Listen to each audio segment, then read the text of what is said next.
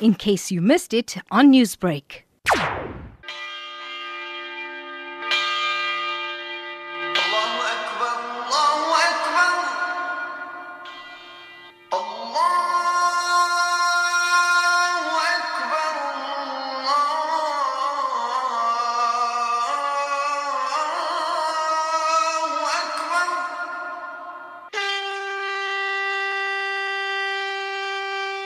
The ringing of the church bells, the call to azan, and the trumpeting of the conch have been silenced for 67 days of lockdown as the gloom and despair of uncertain economic times and lives lost to coronavirus fills the silence.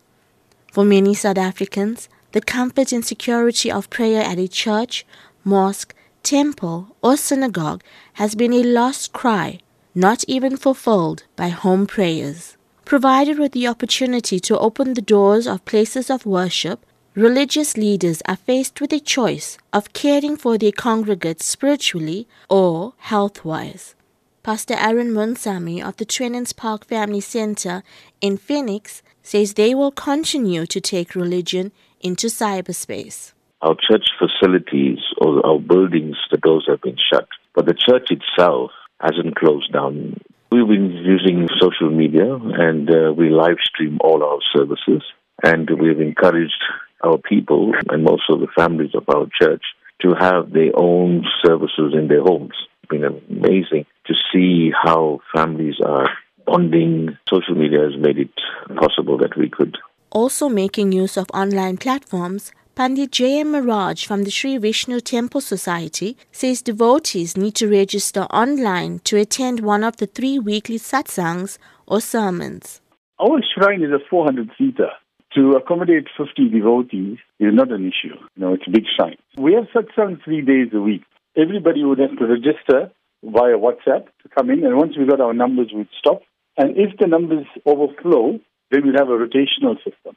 Some religious institutions have decided to stagger their usual prayer over a longer period of time.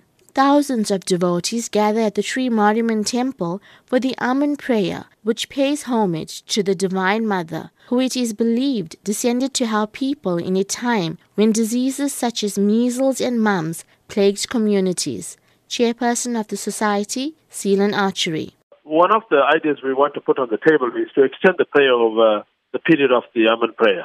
So we probably run the prayer over the month. In other words, you may be able to carry your galgams over several days as opposed to the Friday and the public prayer on the Sunday. So we probably have 3 weekends of prayer, including the weekdays. Larger religious facilities says huge congregations will pose a hazard as they cannot deal with the influx of worshippers expected to flock to places of worship. The internationally popular Jummah Masjid Mosque will remain closed. Trustee A.V. Mohammed. Jummah Masjid will remain closed as the numbers of 50 or 500 will not matter. We are more concerned about the pandemic. The congregants have now been used to it for 2 months without coming. Grey Street Mosque, as it's popularly known, attract a crowd of 1,500 people per day and close to 3,500 to 4,000 on Friday, which is made up of 80% of foreigners.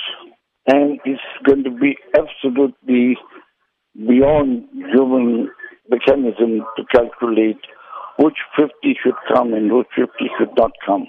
Whatever individual religious institutions decide, the message is clear.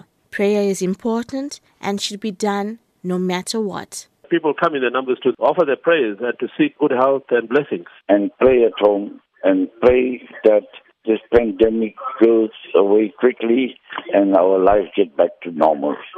Worshippers are asked to liaise directly with their religious organizations on the way forward during lockdown level 3. I'm Rachel Vadi in Durban. Newsbreak, Lotus FM, powered by SABC News.